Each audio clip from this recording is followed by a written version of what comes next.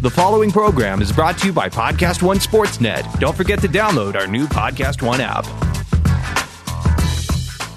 Quick break to tell you guys about NFL Game Pass, the only way that you can replay every game all season long. You can relive all the gutsy calls, crazy catches, wild comebacks, and breakout stars from every game every week. It's all the action, all the football you can handle, all in one place. So every game that we're talking about right now, you guys can rewatch it after the fact. I'm going to be going back, and you guys can too. Go check out Lamar Jackson in Week 1. Go check out Dak Prescott and what that Cowboys offense actually did. Go check out Kyler Murray and his NFL debut. That's my favorite thing about NFL Game Pass. You can go back and watch at any time. And if you haven't watched a condensed game yet, you have to try it out. It's every play from the game back to back to back, so you can replay an entire NFL game in the fraction of the time it normally takes. It's how I'm able to follow all the MVP candidates, all the breakout stars, and, of course, your waiver wire pickups all season long. To see all the action this season and stay on top of all the big storylines, you need NFL Game Pass. Best of all, you can kick off the 2019 NFL season with a 7-day free trial of NFL Game Pass. Just sign up now at NFL.com/ProFootballFocusNFL. Happy holidays from all your friends at Podcast One. Hey, it's Adam Carolla. This is Heather Dubrow from Heather Dubrow's World. Hey, it's Steve Austin from the Steve Austin Show. Hey, this is Rob Riggle. And Sarah Tiana from Riggle's Picks. This is Caitlin Bristow from Off the Vine. Hey, this is Kelty from The Lady Gang. Happy holidays from Podcast One. PFF Podcast is brought to you by TrueCar. Every car comes with its share of stories. That ding in your bumper when you nervously picked up a first date, the luxury package you got after a big promotion, or the mileage you saved by riding your bike all summer. While you can't put a price tag on your stories, now with TrueCar you can at least find out what your car's worth when it's time to sell or trade it in. Just go to TrueCar, simply enter your license plate number, and watch your car's details pop up. Then answer a few questions. Navigation and moonroof? Watch as they bump up your value. High mileage? You already knew it was going to cost you, but now you know how much it dings your wallet so you can plan ahead. Once you're finished, you'll get a True Cash offer sent in minutes, which you could take to a local certified dealer to cash out or trade in. So when you're ready to experience a better way to sell or trade in your car, check out TrueCar today. True Cash offer not available in all areas.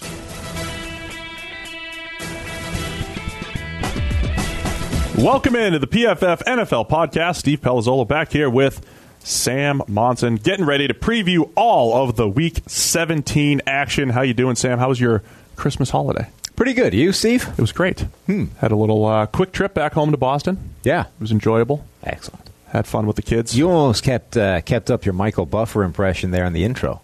Did I? Yeah. Oh, I was doing some... It was a little holdover left over. Steve, for some reason, was doing Michael Buffer impersonations before we went on the air. Let's get ready to... No, I'm not... A lot like that, yeah. And that was kind of how you rolled into the intro. I didn't mean to. I can't turn it off. I'm not complaining. I mean, I think it was a nice touch. Thanks. Well, we're all just trying to get better here every day at a time. We're well fed. We just... What? Every day at a time? One day at a time? Is that a sentence? One day at a time. Well fed. I just bought you lunch. Yeah. Why? Why did you buy me lunch? Because I'm assuming Brandon Graham is not going to get 5 sacks this week. Of course, if he does, that means I owe you 2 lunches in order to redress the balance. That's correct. Awkward. That's correct. So I proactively went ahead, bought you lunch, assuming that I'm going to lose my Brandon Graham bet that he's going to get 10 sacks Having this year. already lost the Raiders bet. Yeah, but we got that back for some other off-camera. Right, I just want to make the point that you lost that bet. Yeah, that's fine. For anybody listening, Steve is 0-2. But your net +1, so I bought you your lunch. Yeah. But if Brandon Graham has 5 sacks against the Redskins this weekend, I'll owe you 2. Yeah. Correct. So that's what we're rooting for. I'm prepared to take that risk for the barbecue that we just had. It was pretty good. My podcast friends out there, though, we're rooting for Brandon Graham, 5 sacks. Well, I'm not anymore. I mean, I wasn't anyway. I want 2 lunches. I'm definitely not now. Yeah, the barbecue was good, though. Let's get into it. Let's get into Week 17. We'll hit on the big games, starting with, can you believe it? The Cleveland Browns and the Baltimore Ravens. It's not a big game for the Browns, but the way they're playing right now, whole lot of fun. Baker Mayfield playing well. Everything's kind of improving over there. Baltimore Ravens playing for a playoff spot. These teams played a few weeks back, and it was a 12-9 overtime victory for the Browns. Yeah. It kind of is a big game for them, though, as well. They're not in the playoffs to play for anymore, but they have a winning record to play for. Baker said they're playing for their identity or something like that. Well, yeah, but that's, crap. They have a winning record to play for. That's the important thing. That's true. This is the first winning record this team could have for years with the quarterback like Baker Mayfield actually leading the way. I think it's a pretty big game for them. That's a legitimate thing to actually play for. Yeah, it certainly is. And, it's going to be a good challenge. The Ravens are coming off a great defensive performance against the Los Angeles Chargers. And you've got the Browns. And as we mentioned, Baker, the highest graded rookie, top 10 graded quarterback, going up against this Ravens defense. That's pretty much the matchup to watch in this one, is it not? Yeah, definitely. I saw Robert Klemko tweet some statistics earlier about the Ravens this season against quarterbacks with 5 or fewer years of experience. Basically, terrible stats. 58% completion, 6 yards per attempt, something like that. Blah, blah, blah. Like Baker Mayfield, in the first time they played, all right, they didn't score many points, but he passed for 8 yards per attempt. Like, he was getting the job done against this Ravens defense, I think better than a lot of younger quarterbacks have. And, we've seen him throw some ill-advised passes and make some mistakes, against teams like Houston, for example. But by and large, you haven't seen a team, shut him down. They forced mistakes out of him, but the team hasn't really stifled him and completely... What was it, the Chargers, pretty much? Chargers game, they didn't do a whole lot until garbage time. Right. Texans game, a little bit of that. Yeah, but the Texans game, I think, was more the big mistakes than an inability to function, as a passing quarterback. Yeah, we've talked about the Ravens quite a bit over the last few weeks, so we don't want to repeat everything, but they're running a different type of offense. We've discussed Lamar at length the other day. If you guys want to go back and listen to it, that the Lamar analysis remains the same, right? Yeah. Throw for throw inaccuracy, but make some nice downfield throws. They're trying to win with the running game and controlling the clock, and they've had some good success with it in recent weeks. But that success has certainly coincided with what the defense has done. They've started to rush the passer much better. And coming into the year, they did look like a very intriguing secondary, especially when healthy. You have Marlon Humphrey's emergence, when Jimmy Smith is out there, Tavon Young. I mean, they've got a lot of guys that can cover, plus Tony Jefferson and Eric Weddle back there. They're pretty good in the right spots. Also, Brandon Carr continues to make really good plays every now and again. I was saying to you during that Chargers game, he is a guy that looked like he was done about 3 years ago, right? And just keeps on going. And if anything, is playing as well as he's done, even at his best now. He's made a few incredible plays this season and remains a pretty good corner at times. Yeah, he does, and he had a pretty solid game against the Chargers. So the Ravens are tough to pass on. We were breaking down the best defenses on the YouTube channel, myself and Eric Eager, and he was talking about how good the Ravens are in early downs. So one of the things that they've come up with, a lot of times you point to third down success, and you're like, hey, this defense is great on third down. But the old adage that first and second down kind of determines how easy third down is going to be really holds true, because the more they run the numbers on that, the first and second down stuff is the most stable. You get bigger sample size. And if you're good in those areas, you do have more third and longs. That's where the Ravens are excelling. So I think here's where the matchup is good. How was the Browns play calling earlier in the year with Todd Haley? Awful. Early down stuff, especially, right? Setting Baker Mayfield up with third and forever. Right. So this is Freddie Kitchens going up against this Ravens defense and getting some creative play calls, early play action, some cheap yards as much as you can on early downs is crucial against this Ravens defense, because they do still have that creative third down package where blitzes are coming and they're fake blitzing and they're doing all these things from all different angles. As good as Baker has played, you still don't want to deal with that. So you do want to get into third and three, third and four type of situations. Other than total yardage, which really is just a product of volume at this point, Baker Mayfield's numbers look incredibly like Tom Brady's numbers. Ooh. Same completion percentage is within a percentage point. 7.5 versus 7.6 yards per attempt. 25 touchdowns to 24 touchdowns, both with 11 picks. Passer rating 95.4 versus 95.1. Why are you just reading stats? Because they're very similar, and Tom Brady is your hero as the bastion of great quarterback play over the past however long. And Baker Mayfield's numbers look pretty much the same. I mean, Tom's 41. Yeah. So, 41-year-old Brady is analogous to rookie Baker Mayfield. Good for Baker. Right. Good for Baker. Baker Mayfield's... That's like the whole, when Brady's 75, maybe Christian Hackenberg. in his prime is as good as him? That is one of the great unanswered questions in football, is at what age does Tom Brady become a worse player, a worse quarterback than Christian Hackenberg? What age do their talent levels intersect? But we decided there's no place where they intersect. Right, because... So then we had to start saying, when does prime Christian Hackenberg equal Tom? At what age is Tom Brady equal to prime Christian Hackenberg? Yeah, because... And it's probably like 68 right, to 70. at the point where Tom Brady would get worse than Hackenberg would also be about 45. So Can I give you a Baker Mayfield stat? Yeah. 35 big-time throws. That is 5th in the NFL. You got Patrick Mahomes, number 1, Ben Roethlisberger, Russell Wilson, Aaron Rodgers, then Baker Mayfield with 35. And he has fewer attempts than everybody on the list besides Russell Wilson. So Wilson has the highest percentage of big-time throws. So my favorite is that big-time throw mug is right here, by the way. Yeah. Boom. He's got the second best rookie quarterback grade we've ever given anybody at the moment. He does. The only person with a higher grade right now is 2012 Russell Wilson. So as much as everybody Not was... RG3? No. Either? RG3 is third. But as much as everyone was losing their minds over that 2012 RG3 season, we actually had Russell Wilson as the better graded quarterback that season. And, obviously RG3's career has gone off the rails, but that was kind of borne out by the fact that Russell Wilson remained awesome. Yeah. Whereas RG3 didn't. But the point is, that's pretty impressive, right? It's Russell Wilson, right now Baker Mayfield, and then RG3. Yeah, it is impressive. And this is why it's a fun matchup going up against that Ravens defense. The Browns defensively, another weird team early in the year that they've been, kind of relying on turnovers. I think they do have a ton of defensive talent. I still can't figure out if Greg Williams is good for that defense or not. Because it kind of fluctuates between conservative safety play and just, crazy blitzes. But they're going to have to do the whole, got to throw 8 guys in the box to stop the run, right? And make Lamar beat you through the air. I'm curious to see what Greg Williams does defensively going up against Lamar.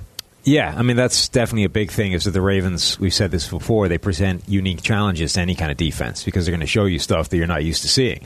And if nothing else, you now have to figure out how you're accounting for the quarterback as part of the run game on pretty much every single snap. You can't just play that inside zone up the middle to Gus Edwards because Lamar Jackson's a threat to keep the ball at any time, and you need to maintain gap integrity on the backside. You need to contain. You need to make sure that he doesn't have a clear run to anything. And it is this interesting matchup with any defense, but particularly with a hyper-aggressive defense like Greg Williams that likes to blitz everything. It's not a problem. You just need to make sure you're all maintaining discipline while you're doing that. You can be aggressive and disciplined at the same time. I think Rex Ryan's Jets defenses in their heyday were always very good at that. He had some hyper aggressive defenses, but they were always very disciplined. They didn't blitz a ton. It was the whole Rex Ryan tree. Would be the whole, here's 4 dudes who could be blitzing from one side, and there's actually only one that's coming, and there's one coming from the other side, and it's that's where they've always been really, really good. It looks like there could be 8 guys blitzing at a given time, and there's only 4 rushers, and figuring out where they're coming from. That's where they've always been really, really good. I think from a matchup standpoint, you have Myles Garrett emerging as one of the best defensive ends, edge defenders in the entire league. Ronnie Stanley continues to develop at offensive tackle. I think that's one of those twice-a-year matchups that's going to be fun to watch as we move forward as well. Yeah, definitely, especially because Myles Garrett has that kind of brute power, brute force to him, whereas if Ronnie Stanley struggles anywhere, it's with these more powerful but also, quick defensive ends. I think he can handle speed pretty well, right? But guys that are just going to attack him physically are guys that tend to give him some problems. Should be a good one. Who would have thought? Browns-Ravens, one of the most intriguing Week 17 matchups. You and I are both taking Baltimore. We're going with the hot hand here. Yeah. I don't love it, though. Don't love it. I need 3 games to become the best PFF pick person. And I've had to go against Nate 3 times, right, to get those 3 games back. This was one of the games that I could have gone the other way and didn't. And now, the longer I think about it, the more I'm wishing I did. Well, but anyway. It's too late now. Yeah. It's in the podcast world now. So everybody knows you've picked the Ravens, just like I did. Let's go to another key matchup when it comes to the playoffs. The Chicago Bears traveling to the Minnesota Vikings. The Vikings win and they're in. If the Bears win and the Rams lose, the Bears have a shot. They can have that number 2 seed. So both teams are playing for something. We're a few weeks removed from Bears victory in Chicago on Sunday Night Football, one of those classic, this is the Kirk Cousins game where he needs to step up, and he didn't. And now I just saw the number, if you're into QB wins situationally, 5-24, or on pace to be 5-24 if they lose this one, against winning teams in his career, Kirk Cousins. Yeah. Say what you want about QB wins, but sometimes I think things at the extreme ranges probably tell a bit of a story. So, I mean, sometimes there's also a lot of crap in there. Of course, there's always other stuff in there, but this is why they paid $84 million guaranteed for Kirk Cousins. This is the week at home against the tough Bears defense. The Bears are also playing to play the Vikings again the week after, right? Yes. Like if they lose, well, if the Bears are the number 3 seed, let's assume the Rams are going to win. Yeah. No matter what happens, the Bears are the 3 seed at that point, and but the Vikings can change, right? The Vikings are going to be the 6 seed, almost certainly, because we're assuming Seattle wins as well. Yeah, but it's possible that their opponent can change from the Vikings to the Seahawks, correct? It could. I believe it takes a Seahawks loss right to the Cardinals, though. What's interesting, do you subscribe to the theory that it's very difficult to beat a team 3 times in a season? I mean, no more difficult than it is to beat them twice. Really? Because it would strike me as demonstrably more difficult to beat them twice. I just think twice. So here's what I'll say. We were talking with Eric about this in the office.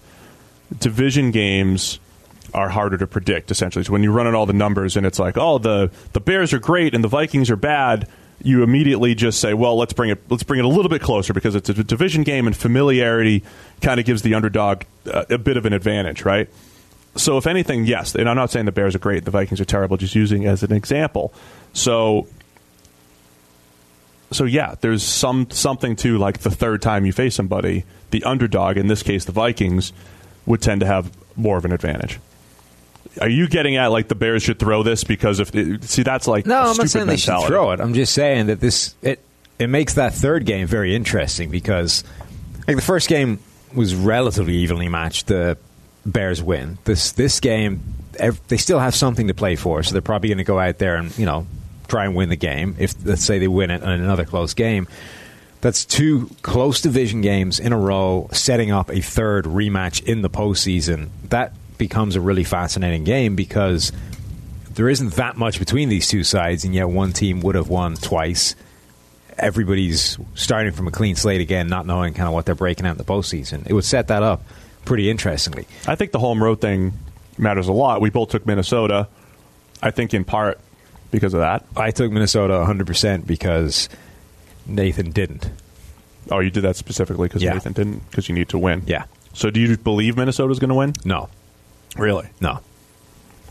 And I'm expecting the Eagles to beat the Redskins. Are you saying the Eagles are going to get into the playoff over the Vikings? Yeah, probably. Khalil Mack is going to destroy Riley Reif. Probably. As he has done before. Akeem Hicks is going to destroy the interior of the Minnesota Vikings offensive line the way he has before. The Vikings have now allowed over 200 pressures. Yeah. Which isn't first anymore. It's now second to the Cardinals. Good for them. But that's going to be a disaster. That's going to be up in that 45% pressure range. Kirk Cousins has finally started to come back down to earth after playing stupidly good under pressure over the first half of the season. That over the past 3 weeks, his passer rating under pressure has been under 50. If you've been following us all year, we've just been waiting for that to happen. Right. The wheels are coming off the way they were supposed to. Ironically, the Vikings' offensive line's actually been playing better of late, and he's been playing worse under pressure. But this is going to be one of those completely unmanageable games because of those two guys up front. And I don't think the Vikings' defense has the horses to kind of keep pace in the reverse of a shootout. So I think you continue to underrate the Vikings' defense. So I did a video with Eric. It's on the YouTube channel for the best defenses in the NFL. And all year we've been saying there's not great defenses. The Bears are the closest thing to it, right? To the best defense. I think they're a clear number 1. Number 2 will surprise some people. It's the Rams. After all that they've been through, on a per play basis, they're good. And then number 3 is the Vikings. It's all in the NFC. Saints are number 4. Having said that, probably no Xavier Rhodes, probably no Eric Kendricks. Those are 2 important coverage players for them. Their cornerbacks are going to be Mackenzie Alexander, Holton Hill, and Trey Waynes. Kendricks is a key just because he's got some athleticism, to handle Tariq Cohen in space and some of the trickeration. Plus, you've got Mitchell Trubisky playing a little bit better the last few weeks. 4 out of his last 5 games? His best 4 grades on the season, I think, have come in the last 5 games.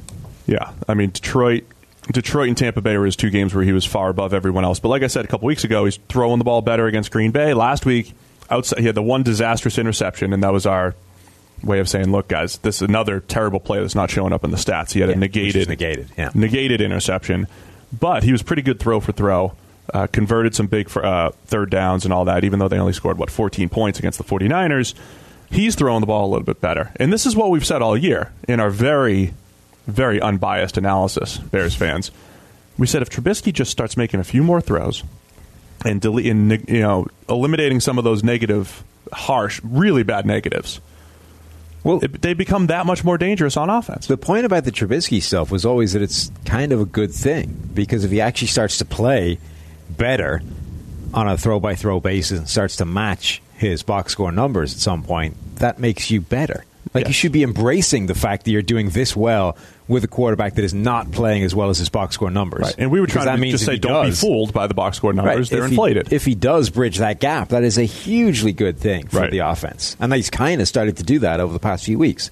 He has. So, look, I think this is another very fun matchup. Even with the injuries, the Vikings defense is tough.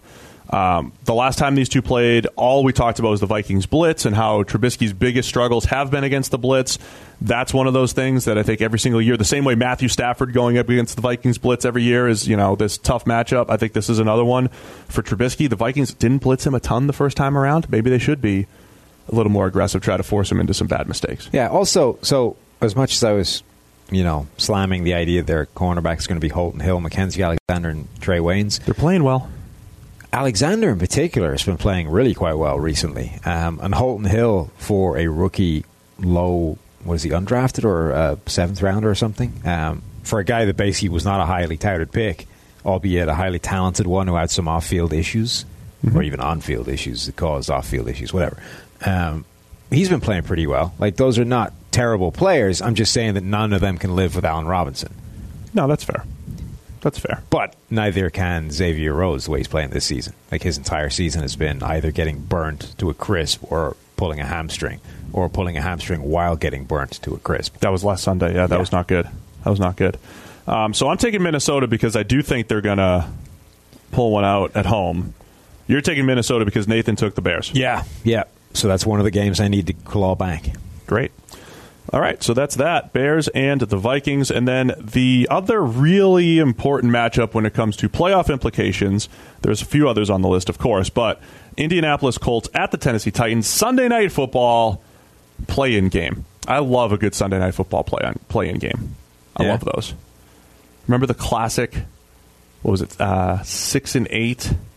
What was the Seahawks record when they got in? Was it 6-8 Rams versus 6-8 Seahawks in 2010? Yeah, and then they won with 7-9, right? They got in. They win, and then they beat the Saints. Yeah, at home because they got the Beastquake. Beastquake. Beast is that? That's what it was the Quake. It was the run. Yeah, which they called Beast Mode. Wasn't it Beastquake? They called it because something it caused an actual measurable movement on the Richter scale. Not because of him, because of the crowd. Well, yeah, I wasn't suggesting he did it. That would be impressive. So that was 2010, the classic 7-9 Seahawks getting into the playoffs and almost starting their dynasty, even dynasty. Nice in real English. Colts at the Titans. The winner gets an AFC wildcard spot, the number 6 seed. What are you looking for in this one, Sam? Do you still love it if the Tennessee Titans are reduced to playing Blaine Gabbert? I don't love it as much if Blaine Gabbert has to play. We're unaware exactly of who's starting a quarterback for the Titans. But as of recording time, Titans expert over in the other room, Cole Brown, assures us that Marcus Mariota will toughen up and tighten up and play. Yeah, I don't know that he has 100% record on these predictions over the season. No, he's really not good at predicting Titans things. He kind of thinks with his heart. I think at one point he couldn't feel his arm or something, and Cole assured us he would play and then didn't. At the moment, it sounded like he couldn't feel anything on the right-hand side of his body, which feels like a problem for a quarterback. Especially a righty. Yes. Well, I love that. That was your reaction to that earlier, which I loved because the implication was that if he was a left-handed quarterback, it wouldn't be an issue that he couldn't feel anything on the right side of his body. You play through that. I've never tried to play anything, really, without being able to feel one side of my body, but it feels like it would be a problem, whatever it is. You should really try it. Yeah. Some things to watch in this one. So obviously the quarterback situation. You and I did our Sky preview on this one, and we focused very much so. How is this anything other than a Colts win? If Mariota plays, yes. Okay, so the Titans are one of those defenses, right? No Jurrell Casey. I understand, but they're still one of those defenses where they blitz and they mix things up, and they just kind of sometimes you just hit the right note when it comes to the matchup, right? So luck is the answer. No, but luck as in chance rather than Andrew. No, Andrew Luck in this passing game, they have not been the same on the road as they have been at home in the Dome. Okay? Uh-huh. And the Titans have caused some problems for some pretty good passing offenses at times this year. And that's what it is. You're banking on the defense kind of keeping you close. Mariota has 6 deep passes that are dropped. Maybe one of those gets caught this time. That leads the league, by the way. 6 deep passes dropped. So he has to play. He has to play pretty well. Or, I was checking out some Corey Davis numbers this week. He is so much more efficient in the slot. So here it is. If the Titans make future Hall of Famer Corey Davis... Is there a receiver in the Hall of Fame right now who is... Jerry Rice was a glorified slot receiver. Primarily a slot receiver? That's what he was. Doesn't matter. I didn't say he was going to go to the Hall of Fame. I just said he's going to get 1,000 receptions, be a top future Hall of Famer. Yeah, he doesn't have to be in the slot the entire time, but like Michael Thomas, you move him in as this, your number one guy moved into the slot to create matchups. Got to do that a lot more with Corey Davis. Then he's an 8 to 10 catch a game guy. Right. Realistically, though, the Titans need a lot of things to go well. You also need probably beast mode Derrick Henry again. You do. Really, what you need is for Andrew Luck to set fire to the house again, and then just set fire to it too much to put it out by the end of the fourth quarter. Like that's what Andrew Luck does best, right? Is he is fantastic at setting fire to the house and then getting praise for putting it out at the end of the game, right? As opposed to regular people who don't set fire to the house in the first place and therefore don't get the praise for putting it out. Overall, Luck's been really good. But ultimately don't have a burned out house either. I'm just checking out how many catches for his career Corey Davis has. Oh. Because he has fewer receptions for his career than Christian McCaffrey has this season. Christian McCaffrey's a running back. So what? And has if you lined Corey Davis up in the backfield and threw him a bunch of screens and checkdowns, this season. Exactly. That's scheme, man. That's all scheme. Don't worry about Corey. Don't you worry one bit. Andrew Luck, some of the numbers we were rattling off for our Sky hit. Spoiler alert, if you guys are in the British Isles going to watch us on Sunday. They do that, right? Yeah, they do. Assuming they put us on. We haven't actually checked for a while. We're on every single week previewing games. So snap to throw this year, Andrew Luck, 2.5 seconds. That's 0.3 of a second quicker than his average in his career. It's usually at about 2.8. That's massive in NFL terms. Highest percentage of clean pockets in his career by almost 10%. And this year he's got the 3rd highest percentage of accurate passes from a clean pocket behind Drew Brees and Tom Brady. The regressed Tom Brady still can throw accurately. The regressed Tom Brady. From a clean pocket. Luck's number 3 in just accurate passes. That's actual ball location on passes. And he has the number 2 PFF grade from a clean pocket, both in 2016 and this year, his last 2 full seasons. So just getting him 10% more clean pockets has been huge this year for Luck. So he's playing really well. But T.Y. Hilton, passer rating of 112.7 when targeted at home, only 70 on the road. Just get this little road. It's going to be cool. No nice dome in Tennessee. We just could tighten the game up a little bit. Tighten up. Yeah, I'm struggling to see how the Colts lose this game, particularly if Blaine Gabbert has to play quarterback. I'm trying to hype it up. So let's find something else. Tennessee's blitz package. 46% of their pressures come from blitzes. That's 4th highest in the NFL. Jayon Brown, linebacker, second-year linebacker, number 1 pass rush grade among linebackers, tied for 6th with 18 pressures. I know the Colts O-line has been fantastic. Yeah, nobody in the PFF picks has picked the Titans. We're trying to preview the game here, Sam. We're previewing it. Add something to it. You are trying to preview it by suggesting it's going to be a close encounter. I am trying to preview it by suggesting it's going to be a one-sided ass-whooping. No, I don't think so. And then you got the Derrick Henry versus Darius Leonard matchup. Mm-hmm. Darius Leonard, our number 8 linebacker, a little bit lower than fans would like because of all of his gaudy stats. 7 sacks and 4 forced fumbles, but he's been very good. Hasn't been as good as Leighton Vander Esch on a snap-for-snap basis, but he's been very good. Wow, you just dropped that in casually like it was nothing. Yeah, I did. Well, because people are asking. People want to ask.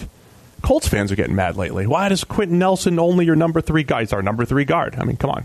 Only our number 3 guard? People are actually asking that? Well, the grade's lower than they want is the issue. He's still playing extremely well. Derrick Henry's averaging 6.1 yards after contact per attempt over the last few weeks. That's insane. Yeah. Skewed a little bit by the 99-yarder, but that's still a little insane. bit. Quite a lot. So I've just given you a whole lot of things to watch for the game. Do you have anything that you want to add? No, you've done an admirable job of selecting a bunch of things, a bunch of reasons to watch this game that will inevitably go the way of the Indianapolis Colts. Great. Good job. Well done. Great. I can get anybody into your chair to do this job, analyzing the game. You can try. You're easily replaceable. We did it with Renner a few weeks ago. Yeah, you did. So you're gonna. I'm just saying, Renner picked the Colts as well, as did you. Yeah, I picked the Colts. The Colts are going to win. Mm-hmm. But the beauty of the PFF podcast is sometimes we're going to tell you why and some other things about it. Uh-huh. Well, they're going to win because you have a better quarterback, better receivers, a better offensive line, a defense is playing at least as well as Tennessee's. There's no area in which the Tennessee Titans are superior to the Indianapolis Colts. Therefore, they will win the game. All right, Colts are going to win. There you go. That's your Sunday Night Football preview. Well, at least you're in rapid-fire mode, so let's get to the rest of the games in rapid-fire mode. Just stay in the same mentality. Got it. The better team's going to win every game. Jaguars at the Texans, the other AFC South matchup. Texans need a loss from the Patriots, and if they win, they get to move up back to that number 2 seed, and they bye. Well, the Jags benched Cody Kessler for the worst idiot for the idiot-proof offense. Therefore, they lose. Next. Nothing else? We're not going to... You said rapid fire. You said stay in that mode, rapid fire. I went rapid fire. You want more? Give me one more thing. What's Deshaun Watson? What's the record he's going for this year?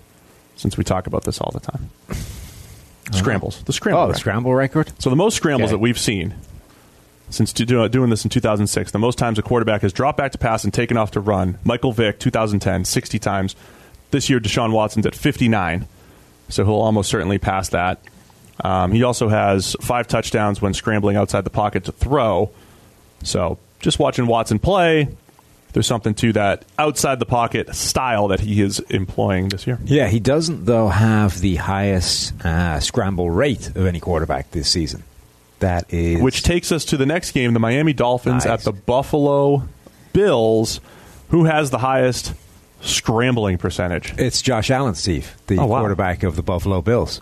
Well done. Coincidentally. That's what happens when we just yell stats at each other all day at the office, and we know where we're going to go with things. It's great. So Josh Allen has the highest scramble rate of any quarterback this season. He's one of 2 quarterbacks, Deshaun Watson being the other one, whose scramble rate is above 10%. So this is the percentage of dropbacks where they take off and run past the line of scrimmage. So we're not just talking about running around in the backfield a lot and ultimately delivering a pass, because I haven't actually looked at that, but I suspect Watson and Russell Wilson in particular would be even higher on that, because there's a lot of passes that they do that on.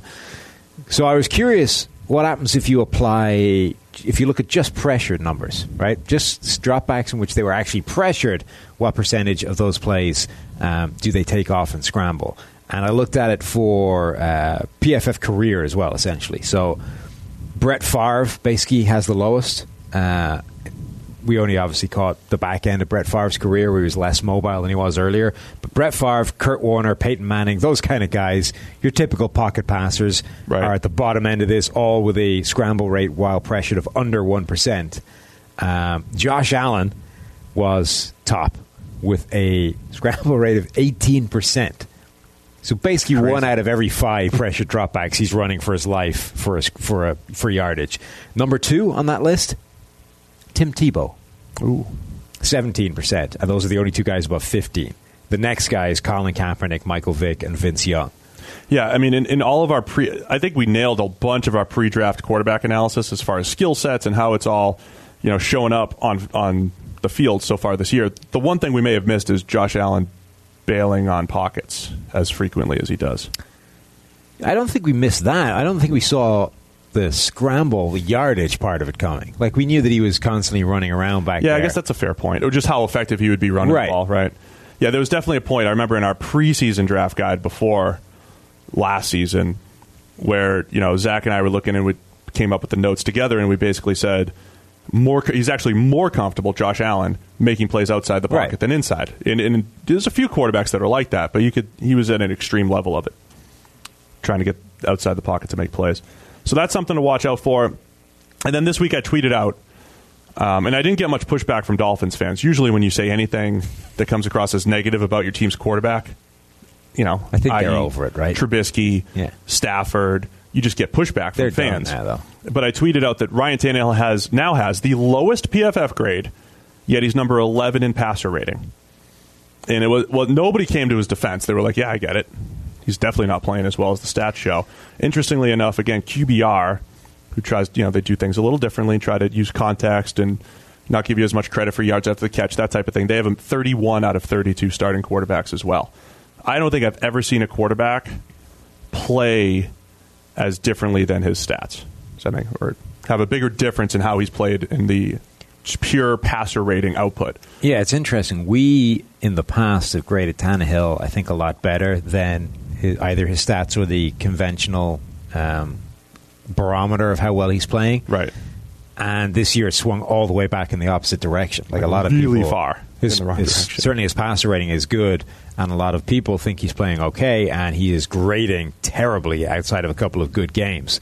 So obviously, he's dealt with some injuries this year, and again, that Miami offensive line is one of the worst in the NFL. So there are mitigating circumstances there, but you're reaching this point where you have to ask yourself, what is Ryan Tannehill's baseline, in a given season if we surround him with a half-decent offensive line and, quality play calling, coaching, etc., and B, what is his ceiling? Like, how good is good Ryan Tannehill if all those things are optimized? I don't think the Dolphins know the answer to either of those questions, which probably puts them in the quarterback market. What's it, year 7? People are still waiting for the big Tannehill breakout. It's happening statistically, but not really. Right. Also getting sacked at a ridiculously high rate when it comes to pressure. And only one of those we charge to him. Right. So it's like things are happening. Tannehill, where are the stats? How many touchdowns? Click on his touchdown total because he's got 4 touchdowns on screens. That's a big part of the discrepancy. Even though he's missed time, he's tied for fourth in the NFL in touchdowns on screens with 4. Passer rating of 128.6 on screens. That's best in the NFL. And he missed time, remember. And he has the Miami Miracle touchdown that apparently went to his stats. Out of how many? And that's 5 touchdowns out of how many? 17. Out of 17. So he's got 12, call them more real touchdowns. Yeah. So anyway, I don't think we need to explain anything further. He had that pick 6 the other day that was just brutal, under pressure. He has not played well, and I definitely think the Dolphins they're looking to move on in the future. Yeah, I mean, I think you have to be at this point because of those 2 unanswered questions from before. I also think the way Buffalo's pass defense is playing, I'm taking Buffalo because their pass defense has been excellent. Miami has generally not fared all that well traveling north late in the season up to Buffalo. So I'm taking the Bills in this one. Yep, same. Cool. The other AFC East matchup, New York Jets at the Patriots. The Patriots win. They're trying to win for the bye, number 2 seed. Ooh, so I didn't go the other way on this, but I forgot about the ginger theory when I was making this pick. It's not that strong, right? Isn't it, though? It's not that strong. I mean, it's been pretty strong. Sam Darnold is our highest-graded quarterback over the last 3 weeks or 4 weeks? 4 or 5, I think. It's been going back. Oh, the highest graded? Yeah, it could be just 3. But he's. But the ginger theory's been in effect the last 2 weeks, and he's been just awesome. Yeah. And it took the officials going crazy to take the game away from them last week. Yeah, the officials going crazy and Aaron Rodgers. So that's what you said this week. You're like, the ginger theory is strong, but it's not strong enough that you can't lose while you have all the ginger power. Yes, but the officials, the Patriots are unlikely to have the same kind of official help that the Packers had last week. And, Brady hasn't been that good, so maybe. You should change it. I did say, I think on draft night, or after the draft, I said Sam Darnold, because I think he has that fourth quarter magic in him. I could see there's a point in his career this year, next year, there's a point over the next 2 or 3 years where he has this huge fourth quarter comeback against the Patriots, and it just feels like this moment in his career, led the Jets to a victory over the Patriots and all that stuff. I'm not saying it's this week, but the way he's playing, it could be. Absolutely, should be a fun one when the ginger theory is in effect. We're all still taking the Patriots, and again, if they win, they're playing this like a playoff game, because if they win, they get a bye, and old Tom needs a week off. How significant is, I don't want to use the word decline because that's gotten me into trouble in the past. How significant is this decrease in overall performance we've seen from Tom Brady this year versus previous seasons? I'd say, I think if you look at it objectively, you could say that he is now playing, if you take his whole season, he's now playing at like a 2014-ish type of level. Which there was a point he started slow in 2014, and then after that it was since that Kansas City Chiefs game in 2014. The only debate for top quarterback has been him and Aaron Rodgers. Yeah, and then he actually dwarfed Aaron Rodgers during that time at some point. But there was a point in 2014 where it was just Brady and Rodgers. But I think if you take 2014 as a whole, Brady's top 5, top 6-ish, whatever, right? Yeah, he's in that boat right now. That's where he is. He's playing better now than he was the first time people were writing him off, but the fall from where he was has been way more steep. Maybe, but 2010, his 2010 through 12 seasons were really fantastic. They were, but they weren't 2015 through 17. 15 through 17, he has been hands down the best quarterback in the NFL. Like, there hasn't even been a discussion. So the drop from that to what we're seeing now, I think, is a steeper one than the drop. Right. Than the drop that prompted the 2014 articles of Tom Brady's done, time to move on. If you look at it from a statistical point of view, and I said this in the office earlier today as well, if you just looked at his pressure numbers, if you just looked at the things that do fluctuate, pressure's way down, passer rating of about 70. Last 2 years, he has been bucking that trend like crazy. He's been playing incredible under pressure, tough to sustain. So that's way down. I talked about his clean pocket accuracy. It's still up there. Right? But it's these other situations. If you take his accuracy on second read throws, it's terrible.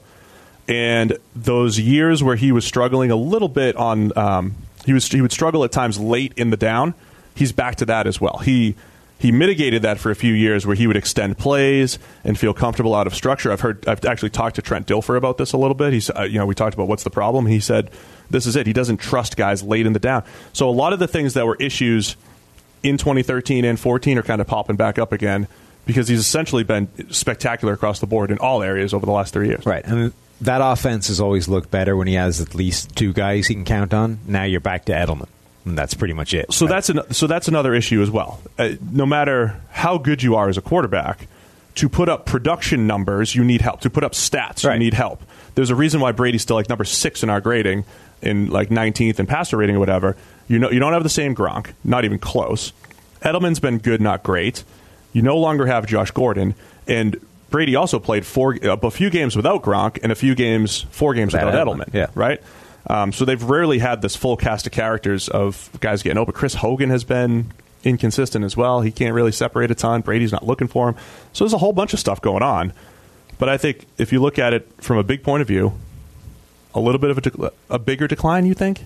I think it's a steeper decline than it was the first time people were having this conversation. But he's actually playing better now than he was the first time. Right? Yes, he's definitely playing better than he played in 2013. But I think it's coming from a higher decline. Right. And when people look at decline, like we saw Peyton Manning straight lose his arm. Right. I feel like we've seen Eli Manning, lose his arm. I feel like we've seen times where Drew Brees and Matt Ryan don't look like the ball's coming out of their hand great. I haven't seen that from Brady. I think where you lose it a little bit is the off-platform stuff. That terrible interception he had against the Steelers, where I think he was just trying to throw the ball out of bounds. Maybe he didn't have as much zip getting out of there, but we're also a couple weeks removed. He threw an absolute laser to Cordarrelle Patterson for a touchdown. Like, you still see the zip and everything when he needs it. So I don't think it's a physical decline, which is weird, right? It should be physical, if anything. I'm seeing just not seeing things clearly. So the physical decline thing doesn't always manifest itself in arm strength. Like Brett Favre could go out there now and still throw a 95-mile-an-hour fastball. That's true. Like with the physical thing, the way it manifests itself with Brett Favre is he went from being essentially unbreakable to, okay, now when you hit me, everything is snapping in half and I can't keep going. Like it went almost overnight. It went from you cannot break Brett Favre no matter what you do to him to suddenly everything is just disintegrated around me and I can't keep going. Right. But he, like, the arm strength was always there. He could have kept going for years with that. Now, maybe the same thing as with Brady. There's this thing with, is it a knee injury or was he just adjusting his knee brace he's been on the randomly right after a play whilst hitting the ground doing it? Like, the thing with Brady at the moment, though, is that if it wasn't for the fact that he's 41, it wouldn't even really be notable. It'd be okay, he's playing worse than he did the last 3 years, but those 3 years were incredible. It was going to come down at some point. Oh yeah, that was inevitable. Right. For sure. So you wouldn't even be looking at it saying, but he's 41. So you're like, well, at some point, he kind of has to, right? Everybody does. It just happens. Whether it's Peyton Manning, whether it's Brett Favre, whether, everybody at some point reaches a stage where they can't keep going anymore. And Brady's way past that point for normal quarterbacks. You're like, well, I mean, is it just regression, or are we starting to see the beginning of the end? The funny thing about it is, I do think you could look to his actual footwork and say something's different, right? I talked about the second read stuff. If you just look at his footwork on second reads, it's not as smooth. His footwork under pressure, where it's a few plays where he'll stand in there, other plays he won't. His red zone stuff has been eerily terrible. Yeah. He's been so good in the red zone in the past, hasn't been as good there. Those also feel like things that could be fixed as well. So that's why I think I would, proceed with caution before writing him off. I also think looking forward, New England has to throw a whole bunch at finding good playmakers for him and just try to make, the last run as easy as possible. Right, but they're also back to the situation of how do you plan for the future? We'll spend the whole offseason talking about that. I mean, they got to draft somebody. Yeah. You're either going to draft somebody or you're going to say, you know what, Teddy Bridgewater, we're going to give you a 4-year deal, and you're going to be our guy. So I think that's what they're looking at. But something to think about. You just went off the rails talking about Brady, but I like it. That's good. It's a good little discussion. I think we're going to split that into a separate YouTube video as well, so you guys can check out the YouTube video. Sam predicts Tom Brady's decline, part 2. Right? No. Sam Monson, steeper decline than 2013. That's a great headline. Didn't do that. That is such a great clickbait headline, Sam. No. Sam Monson, who already wrongly predicted Tom Brady's decline, says this is steeper than it was. I didn't predict the decline. I outlined the decline that was already happening, which he then reversed right after I wrote the article. Patriots fans, thank you for what you did. All right, let's fly through the rest for real. NFC East champion Dallas Cowboys going up against the New York Giants. The Cowboys are locked into the 4 seed. They claim that they're going to play their real players. They probably shouldn't. They're real players. Yes. Cowboys at Giants. What are we looking at here? I took the Giants because I don't think the Cowboys are going to play the whole game. You don't think they're going to play? Yeah. I took the Giants because... No, you didn't. No, I didn't. I took Dallas. Oh, I took Dallas because to be Nathan different. took the Giants. Yeah. To be different, yeah. So this was another one of those. Here's your nugget. The Dallas Cowboys defense, Eric has them ranked at number 8 in the NFL, which is in that range of, hey, you can have those nice games against the Saints, but you can also give up 20-plus to the Colts. The Cowboys are still ranked pretty low in PFF's power rankings, which are all driven off the play-by-play data and the quantifying how good everybody actually is on an individual level. And it's largely because of Dak. It is. Like, there are a bunch of... their defense, as he said, is really good. They've got some players, but they've got Dak. Yeah. And he's not playing very well. And, for example, the Philadelphia Eagles are ranked ahead of the Cowboys by 5 spots in the power rankings. And they have Nick Foles, the quarterback. That's the kind of level we're at with Dak at the moment. Interesting. Yeah, there's something to be concerned about there. His fumbles, the sacks that he's taken, there are definitely some concerns there. And so if you guys have PFF Elite, what I do suggest is you go check out the quarterback grading page. I actually really like that we pulled out this fumble grade this year, because sometimes when we say the stats don't match the grade, a lot of it comes through in fumbles, which never show up in the stats. So if you see a guy that has a very poor fumble grade, you'll just assume that there's a bunch of harsh negatives in there. And as I scramble to get to the page right now and see where Dak ranks with his fumble grade, where did it go? You're doing it really well. 27.7 fumble grade. Yeah, so he's got a 94-plus passer rating, but the third worst fumble grade behind Cody Kessler and Lamar Jackson. Fumble grade. That's why Lamar's numbers in production don't match his grade either. But that's something to keep an eye on for Dak. Foles actually right behind him in fumble grade as well. How about that? So I'm taking the Giants, and you're taking Dallas just because Nate took the Giants. Yeah. Falcons at the Tampa Bay Bucks. You said, Steve, is this the week that Jameis Winston? I'm giving Jameis one last shot, right? You keep going on about this idea that Jameis and his high volatility and his big-time throw percentage. He's like 24. You're going to give him one last shot and his high positive 24 season grade percentage and all this kind of stuff. Number one, positive grade percentage. Right. You've been saying for basically the entirety of this man's football career that at some point he's going to put it all together and we're going to get this amazing Jameis Winston and we're going to get a 2015 Cam Newton-esque MVP caliber season from him, and all will be well. And I've been telling you almost as long that it's never going to happen because this is just him. I am giving him one final shot because, again, Nathan has chosen Atlanta. So I've given him one shot. Week 17 against a relatively average Falcons team at home. Jameis Winston just needs to show up once and get me my win. And if he doesn't do it, if it's the same old Jameis, then it's done. No more. There will be no more, yes, he can have it this season. No more. It's never going to happen. So one shot and done. Fair. You also have Matt Ryan playing outdoors. Well, yeah, but in Tampa. It's not like he needs to travel. They're playing, but he could have torrential rain. It's not like he has to travel to Pennsylvania. That's true. Pennsylvania is really tough. Last week, it's his best outdoor grade for a game grade at Washington, 75.8. How about this? He's got his... I'm going to count the number of games he played in the Dome for his best graded games. Ready? 1, 2. This is good radio. 3, 4, 5, 6, 7 games. His 7 best games came in the Dome. Takes 7 games until you get to his best outdoor game. He's another guy that's got a reasonable disparity between passer rating and PFF grade. He's 4th in passer rating at the moment and 11th in PFF grade. Yeah, and it's literally every other year. 2015, we said better than the grades, better than the stats are showing. 16 MVP season, not as good as the grades, not as good as the stats are showing. Last year, hey, he's having a lot of bad interception luck. He's better than the stats are showing. And this year, not as good as the stats are showing. One year it'll all match up for us. Matt Ryan's still very good, but not as good as the stats are showing. At least he hasn't had a butt interception this year. The butt pick. He's had, I tweeted out last week something like 14 turnover-worthy plays this year. Last year he had like 6. But the interception totals are this year he's got 6 picks. Last year he had 14. Yeah. It's almost like a straight switcheroo in Matt Ryan. Did I take Atlanta still? Yep. Ooh. Yeah, you did. Can I switch that to Tampa Bay? I just talked myself into it. Nope. Detroit Lions at the Green Bay Packers. What are we playing for here besides pride? Detroit Lion pride. That's pretty much it, right? Aaron Rodgers is playing because, it would be disrespectful to everybody else who's playing Week 17 if he didn't go out there and give it a shot. It's good. I'd rather see him than Deshaun Kaiser play. Well, I think that's the real reason he's playing, right? I think he's doing Kaiser a favor.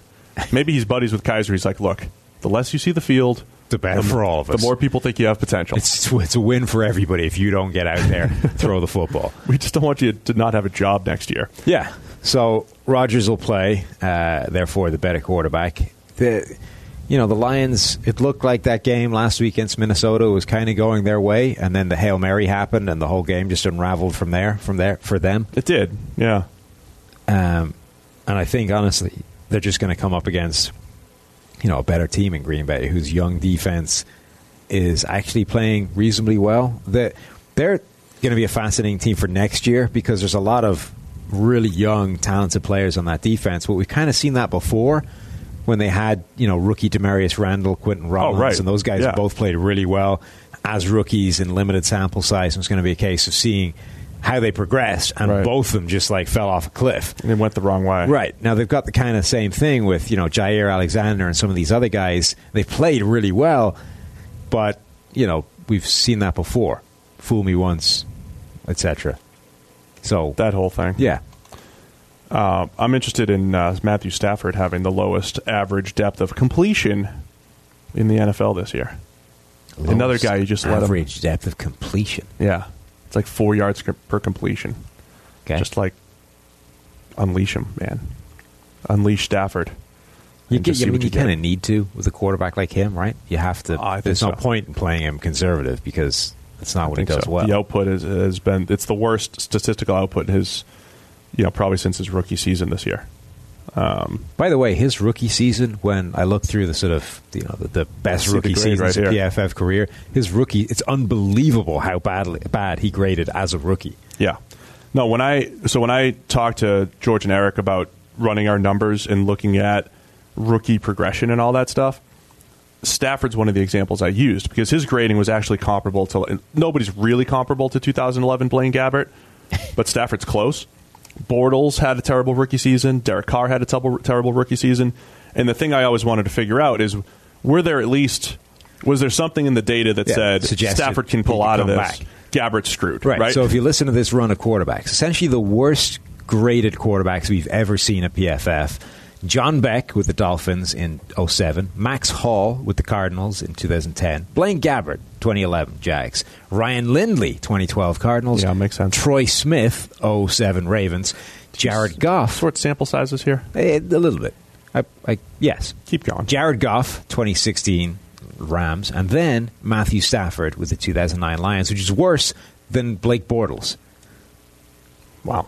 Like, that is a spectacular. He had a PFF grade of 45. Yes. And then the next year only had 102 dropbacks, showed pretty well in that before battling injury. And then 2011, he had the massive breakout year, throwing for over 5,000 yards. So just notable quarterbacks whose grade that is significantly worse than Kaiser, Christian Ponder, Brandon Whedon, Vince Young, Paxton Lynch, Mark Sanchez, Bruce Gradkowski, Blake Bortles. Like, there's some pretty terrible quarterbacks that had a better grade than Matthew Stafford's rookie year. We've seen great improvement. So, another interesting offseason discussion, I think, with the Lions and what the future looks like building around Stafford. They always love a good rational discussion about Matthew Stafford. Carolina Panthers at the New Orleans Saints. We've got Kyle Allen getting the start for the Carolina Panthers.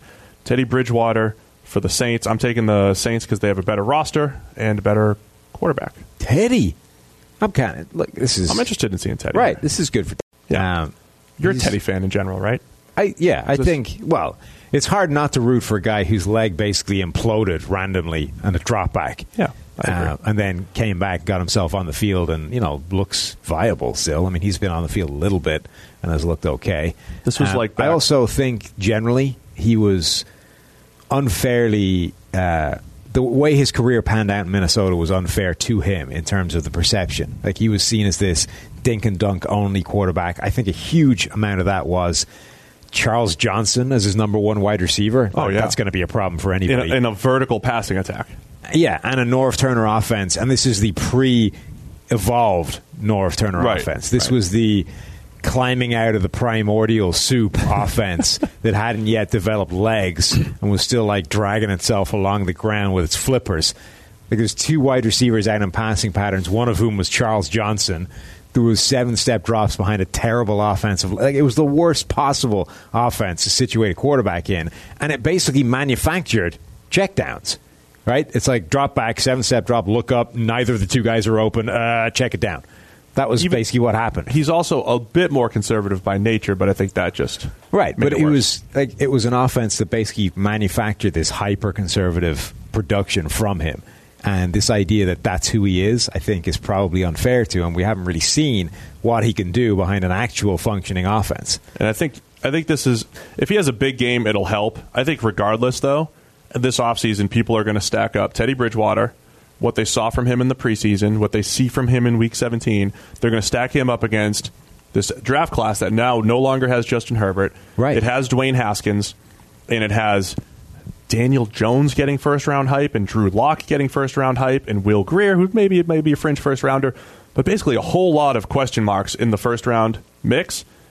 And I think there might be a bidding war for Teddy Bridgewater regardless of what happens this week, but I expect a good game from him. And there aren't that many teams that desperately need quarterbacks, but the ones that do need them now. Like they can't, can't wait for a quarterback that may develop in a couple of years who they have to take in the first round.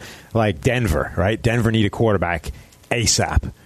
John Elway swung and missed a few times now and kind of needs something to go right. If he can't tempt somebody into another Peyton Manning year for him, he needs something. Well, then Jacksonville, right? He needs like a defense. Jacksonville again, saying they've got a window that could potentially be closing. They need someone in there now. The Patriots could need a replacement for Tom Brady ASAP. Again, they might need to go for a guy they know is a certain level right away. The teams that might actually be interested in quarterbacks probably need a Teddy Bridgewater more than they need a Drew Lock. No, I agree on that, though. Definitely agree on that, even with the price tag. All right, flying through the rest. Oakland Raiders at the Kansas City Chiefs. The Chiefs win, and they get the number 1 seed. I'm expecting that to happen. Yeah, I think so. I mean, there's no reason the Raiders should beat the Chiefs, but then there was no real reason they should run them close the last time, and yet they did. Again, that's why this division thing. Playing in Kansas City is going to be a rough one. The biggest thing to watch, you need to watch this and the Chicago Bears game, right? Because there is a chance that the season finishes in a situation where the Oakland Raiders as a team has the distance that they are below the second worst team in terms of total pressures is the exact same as the number of total pressures that Khalil Mack has on his own. That's amazing. Which would be just artistry if that actually came true. So Khalil Mack needs to have a pretty big game against the Bears. I think he's 5 or 6.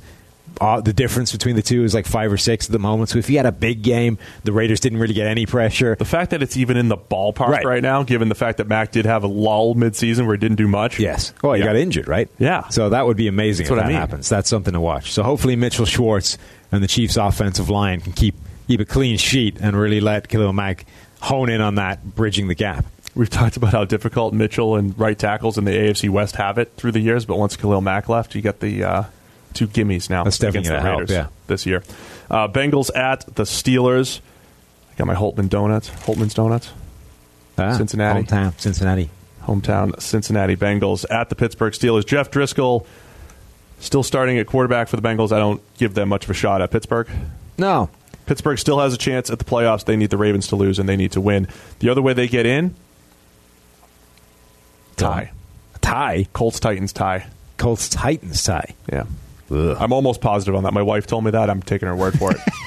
I am taking her word. Kelly, do not let me down. That's pretty sure that's real. I didn't read every last scenario, but I'm pretty sure that's true. Okay. So we're all taking Pittsburgh across the board. Good? Yeah. I mean, the Steelers are probably going to be in this unfortunate situation of actually just missing out in the playoffs because they came off on the wrong end of a couple of really tough losses. And they have very good teams. And they would have as good of, if they were the number 6 seed, they would have as good of a chance as anybody. They really would to run the table. Like, this is a good team that can hang with any side in the AFC, and they may end up missing the postseason just because they couldn't get it done against New Orleans, at Oakland. Some pretty good teams. Yep, and Oakland. Oakland. Philadelphia Eagles at the Washington Redskins. Josh Johnson was playing. They were protecting him as well as they could. Then a bad interception kind of turned the tables in comeback time against the Titans last week. The Eagles continue to roll here behind Nick Foles. They do. The Eagles thing, they're going to end up potentially squeaking into the postseason. A return Super Bowl run is not out of the question for the Philadelphia Eagles. Whoa. They are ranked, I think, 7th in PFF's power rankings right now. They get to the postseason with a win here against the listless Washington Redskins and the Vikings losing to the Bears, which is eminently possible. And at that point, let's assume that Foles doesn't stink in this game in order for them to win it, which is probably, if that happens, he's probably not terrible. Foles would have, if Foles has a decent game here, he's already put together a few decent games. You're talking a Super Bowl runs like 7 or 8 straight weeks of good Nick Foles. That's tough to do. The 2-game stretch is crazy, but at that point, they would be in the postseason. Their defense would still be cooking. The defensive front has been good all season long. They lead the league in total pressures by a mile. They lead the league in win rate, pressure percentage, all that kind of stuff. They're still the best pass rushing unit in the game, right? And their secondary's gotten better. Avonte Maddox in particular was a DB that I kind of liked coming out of the draft. He's actually been playing really well. Yep. Their secondary's gotten a little bit healthier, and the guys that were forced in at sort of emergency duty have been playing better. Like, those people haven't stayed at the standard of disaster that they went in at. They've actually developed with the playing time. Right. So suddenly this is actually a viable team that still has weapons on offense. Nick Foles is a little bit more of that YOLO type quarterback that will just give Alshon Jeffrey a chance to go up and catch a ball. And like the Ryan Fitzpatrick deal, sometimes that works out well. Sometimes it falls off a cliff and it's a disaster. Fitzpatrick and Foles comparison, that's not bad either. But you can kind of keep that kind of thing going with those types of receivers. So if Philadelphia gets to the playoffs, they're a pretty dangerous side. Oh, I agree. Honestly, I think all 12 playoff teams, it's going to be... You could see all 12 playoff teams. We kind of said this last year, go on a run. No, it ended up being the two number one seeds, right? But it's how absurd would it be if the Eagles repeat, Nick Foles goes on another run, and then next season we start the year so that then you're in a situation where, like, as ludicrous as the Nick Foles versus Carson Wentz conversations are now, if we have four more games of MVP caliber Nick Foles, they're probably not crazy in the offseason. Well, no, because you're getting way ahead of yourself. At which point then, right? Then you give the starting job to Nick Foles, and he sucks next year. There'd be some magic in that. That would be like Flacco's earned this big contract after winning the Super Bowl type thing, right? Except Nick Foles, I think, is capable of way worse play than Joe Flacco was. We're previewing Week 17, yet you just created this crazy alternate reality. Tell me that's not a beautiful scenario that I've just laid out in front of you. A lot of fascinating. Where does Wentz end up? Wentz goes. He's still there as the backup. He's on the rookie deal, remember? Oh, Wentz is backing up Foles in Philadelphia now? Yeah. Oh, fascinating. But then he'll come back in mid-season when Foles goes like 0-4. Oh, okay. You got to keep Foles. You got to keep Wentz for security purposes. Right. Yeah. Cool. Arizona Cardinals at the Seattle Seahawks. Any reason that the Cardinals have a shot here? None whatsoever. Seahawks kind of playing for some playoff positioning. Yeah. But we're expecting them to play. I think it's if they lose, there's still a chance that they would have to go to Chicago Week 1. You'd rather go to Dallas, essentially. Nah. I don't know that it makes a big difference for them. Okay. Well, I'm expecting them to just play football. Yeah. Pete Carroll, he's competitive and all that stuff, and they're going to beat the Arizona Cardinals. Yeah, who are terrible. Great. The other NFC West matchup, 49ers at the Rams. We do have one pick for San Francisco. That's Neil. Wow. Because the 49ers account gives him kudos, or they thank him for picking them. So he's just trying to grab a few extra Twitter followers here. That's the only reason why he's making this pick. The Fighting Mullinses. They are the Fighting Mullins. They've actually been playing pretty well with Nick Mullins at quarterback. They now, have. not a huge amount of that is due to Nick Mullins at quarterback. He's another guy who is... Yards after the catch stuff is right. ridiculous. And he's sort of... again, a guy who's not grading as well as box score statistics necessarily, but he's a guy who is actually capable of sitting on top of this ship, heading in the right direction, not, turning it into a cliff edge the way some quarterbacks are. And there's something to be said for that, right? If you've got a coach as gifted as Kyle Shanahan at creating an offense that's schemes a lot up. Same with Matt Nagy. There's something to be said for being a quarterback that's just not going to run the thing off the rails. And Mullins has been pretty good at that. Kyle Shanahan, I feel like he's lost a little bit of his luster just because they're not winning a ton of games. But right. If you do step back and take a look at what he's done, he developed 2016 MVP Matt Ryan season, and then struggled with rookie C.J. Beathard, but made Garoppolo look really good. Also got the best stretch out of Brian Hoyer's career ever. He did. Bobby Hoyer. Back in those days. Back in 2014 with Cleveland. Right. Got the best stretch out of his career. I'm just saying that, like, in recent years, we get Nick Mullins. You've got Beathard looking much better this year. Yeah. There's a lot of good stuff coming out of there. In his whole career, basically working with, like, Matt Schaub. The whole Shanahan system. Making Matt Schaub statistically look like one of the best quarterbacks of all time if you go look at career stats and rating and all that stuff. So, it's something to keep an eye on when they do get Jimmy G back or if they do build around Nick Mullins. Well, no, but we've reached that point that we said, whereas they may have found themselves a better backup. Oh, I agree. I mean, he's basically come out and said, I can't sit Nick Mullins down. He's playing well enough to have earned this relief starting gig. Right. So next year, I imagine the depth chart goes Jimmy G, Nick Mullins, Beathard now. So if nothing else, they've, in theory, upgraded a backup. This is the strategy we keep saying, though, too, is like you keep drafting quarterbacks, and you never know when you're going to find out. And then you just have this Green Bay Packers situation where it's Brett Favre, Mark Brunell, Matt Hasselbeck all on the same team. Yeah. I mean, if your third quarterback is anything other than a young, inexperienced player that you don't really know who he is, you're doing it wrong. Not Matt Castle? No. Not Matt Castle, not Mark your third quarterback is an old busted veteran who you know is going to go out there and play like crap, you are failing this system. I still wish Kellen Moore got a more extended shot. Yeah. Kellen Moore had a 400-yard passing game in the NFL. I kind of like his arm is average high school arm. Kellen I kind of like what the Cowboys did, which is what I've been saying they should do for years, where if you've got a guy who's only in the room because he's a good quarterback room guy, get him off the roster and make him a coach. Oh, cut his salary. Right. Make him a coach. Save a fortune and get a roster spot back. That's what the Cowboys did. I'm a Kellen Moore believer. If you gave him a shot, he would be... I was right up until he reasonable. Played and then played badly. I'm going to go back and watch some Kellen Moore film just for fun. You do that. All right, one more game to get through. Los Angeles Chargers at the Denver Broncos. The Chargers still have a chance at the number 1 seed if they win this game and the Chiefs lose to the Raiders. Right. Probably not happening. And technically, the Patriots have a shot at the number 1 seed if the Chargers lose this as well. Wow. So there's 3 possible number 1 seed scenarios, but 2 of them involve the Chiefs losing to the Raiders. 2 of them aren't happening. Okay. Most likely. So the Chargers lost to the Broncos the last time around, and now they got to travel to Denver. Denver's had a very disappointing finish to the season, but again, when it comes to like home road splits and the way they play, they're always tough in Denver. They are, and they are a completely different team. Though Philip Lindsay's banged up. Don't believe he's playing. Yeah, they're a completely different side, and yet ironically, their record is probably going to be the same, home and away, Denver this season, despite being a completely different side. They're 3-5 on the road, and right now they're 3-4 at home. So if they do lose, but they had to play the Rams, right? I mean, it's not 100%. Like I said, they lost to the Rams and Chiefs at home. Yes, it's not 100% driven by the home and away thing. They are a different team at home, but ironically, the record is potentially going to be exactly the same. Right. But the Chargers, this last week was disappointing, Steve. Not just because I spent 10 minutes the week before talking about how they'd gone through this change in mindset.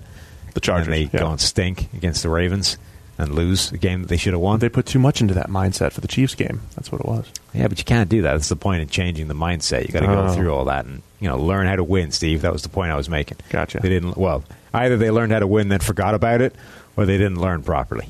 But either way, they should be better than the Denver Broncos. Again, if you look at this Chargers team, there's too much good on it. The defense in particular has been pretty fantastic.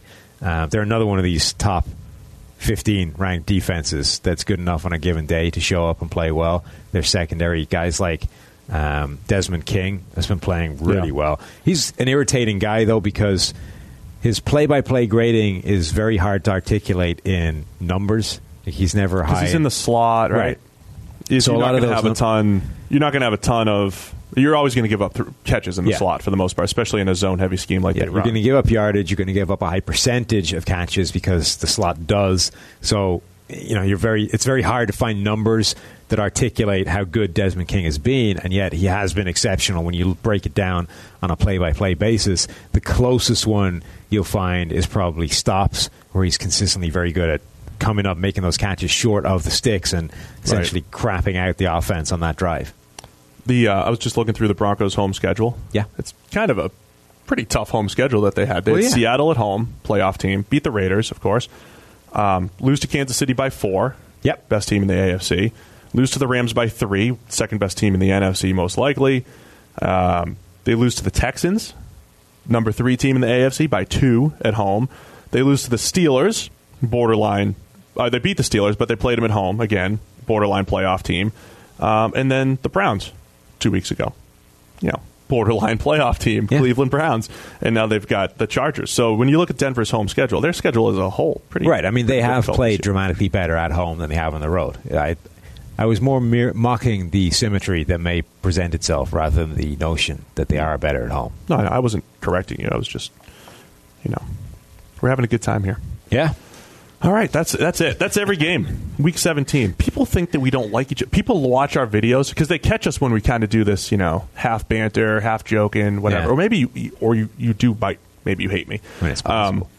But people think we hate each other. Yeah. According to some of the feedback. Have you been reading the comments again? Yeah. YouTube comments.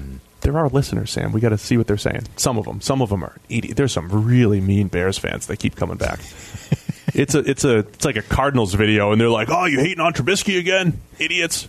Yeah, it happens. Okay. Anyway, let's wrap it up. Week 17, it's coming in, and here we go. Week 17. Wow, you lost all interest in that midway through it. Let's get ready to rumble in Week 17. Nice. We're definitely keeping that in. Oh, God.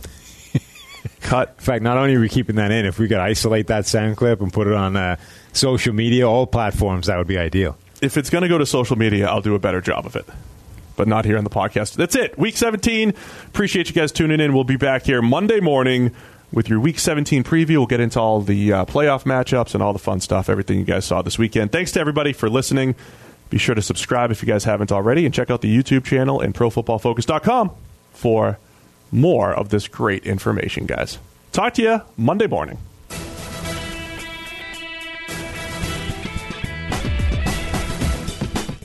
Quick break to tell you guys about NFL Game Pass, the only way that you can replay every game all season long. You can relive all the gutsy calls, crazy catches, wild comebacks, and breakout stars from every game every week. It's all the action, all the football you can handle, all in one place. So every game that we're talking about right now, you guys can rewatch it after the fact. I'm going to be going back, and you guys can too. Go check out Lamar Jackson in Week 1. Go check out Dak Prescott and what that Cowboys offense actually did. Go check out Kyler Murray and his NFL debut. That's my favorite thing about NFL Game Pass. You can go back and watch at any time. And if you haven't watched a condensed game yet, you have to try it out. It's every play from the game back to back to back, so you can replay an entire NFL game in the fraction of the time it normally takes. It's how I'm able to follow all the MVP candidates, all the breakout stars, and, of course, your waiver wire pickups all season long. To see all the action this season and stay on top of all the big storylines, you need NFL Game Pass. Best of all, you can kick off the 2019 NFL season with a 7-day free trial of NFL Game Pass. Just sign up now at NFL.com/ProFootballFocusNFL.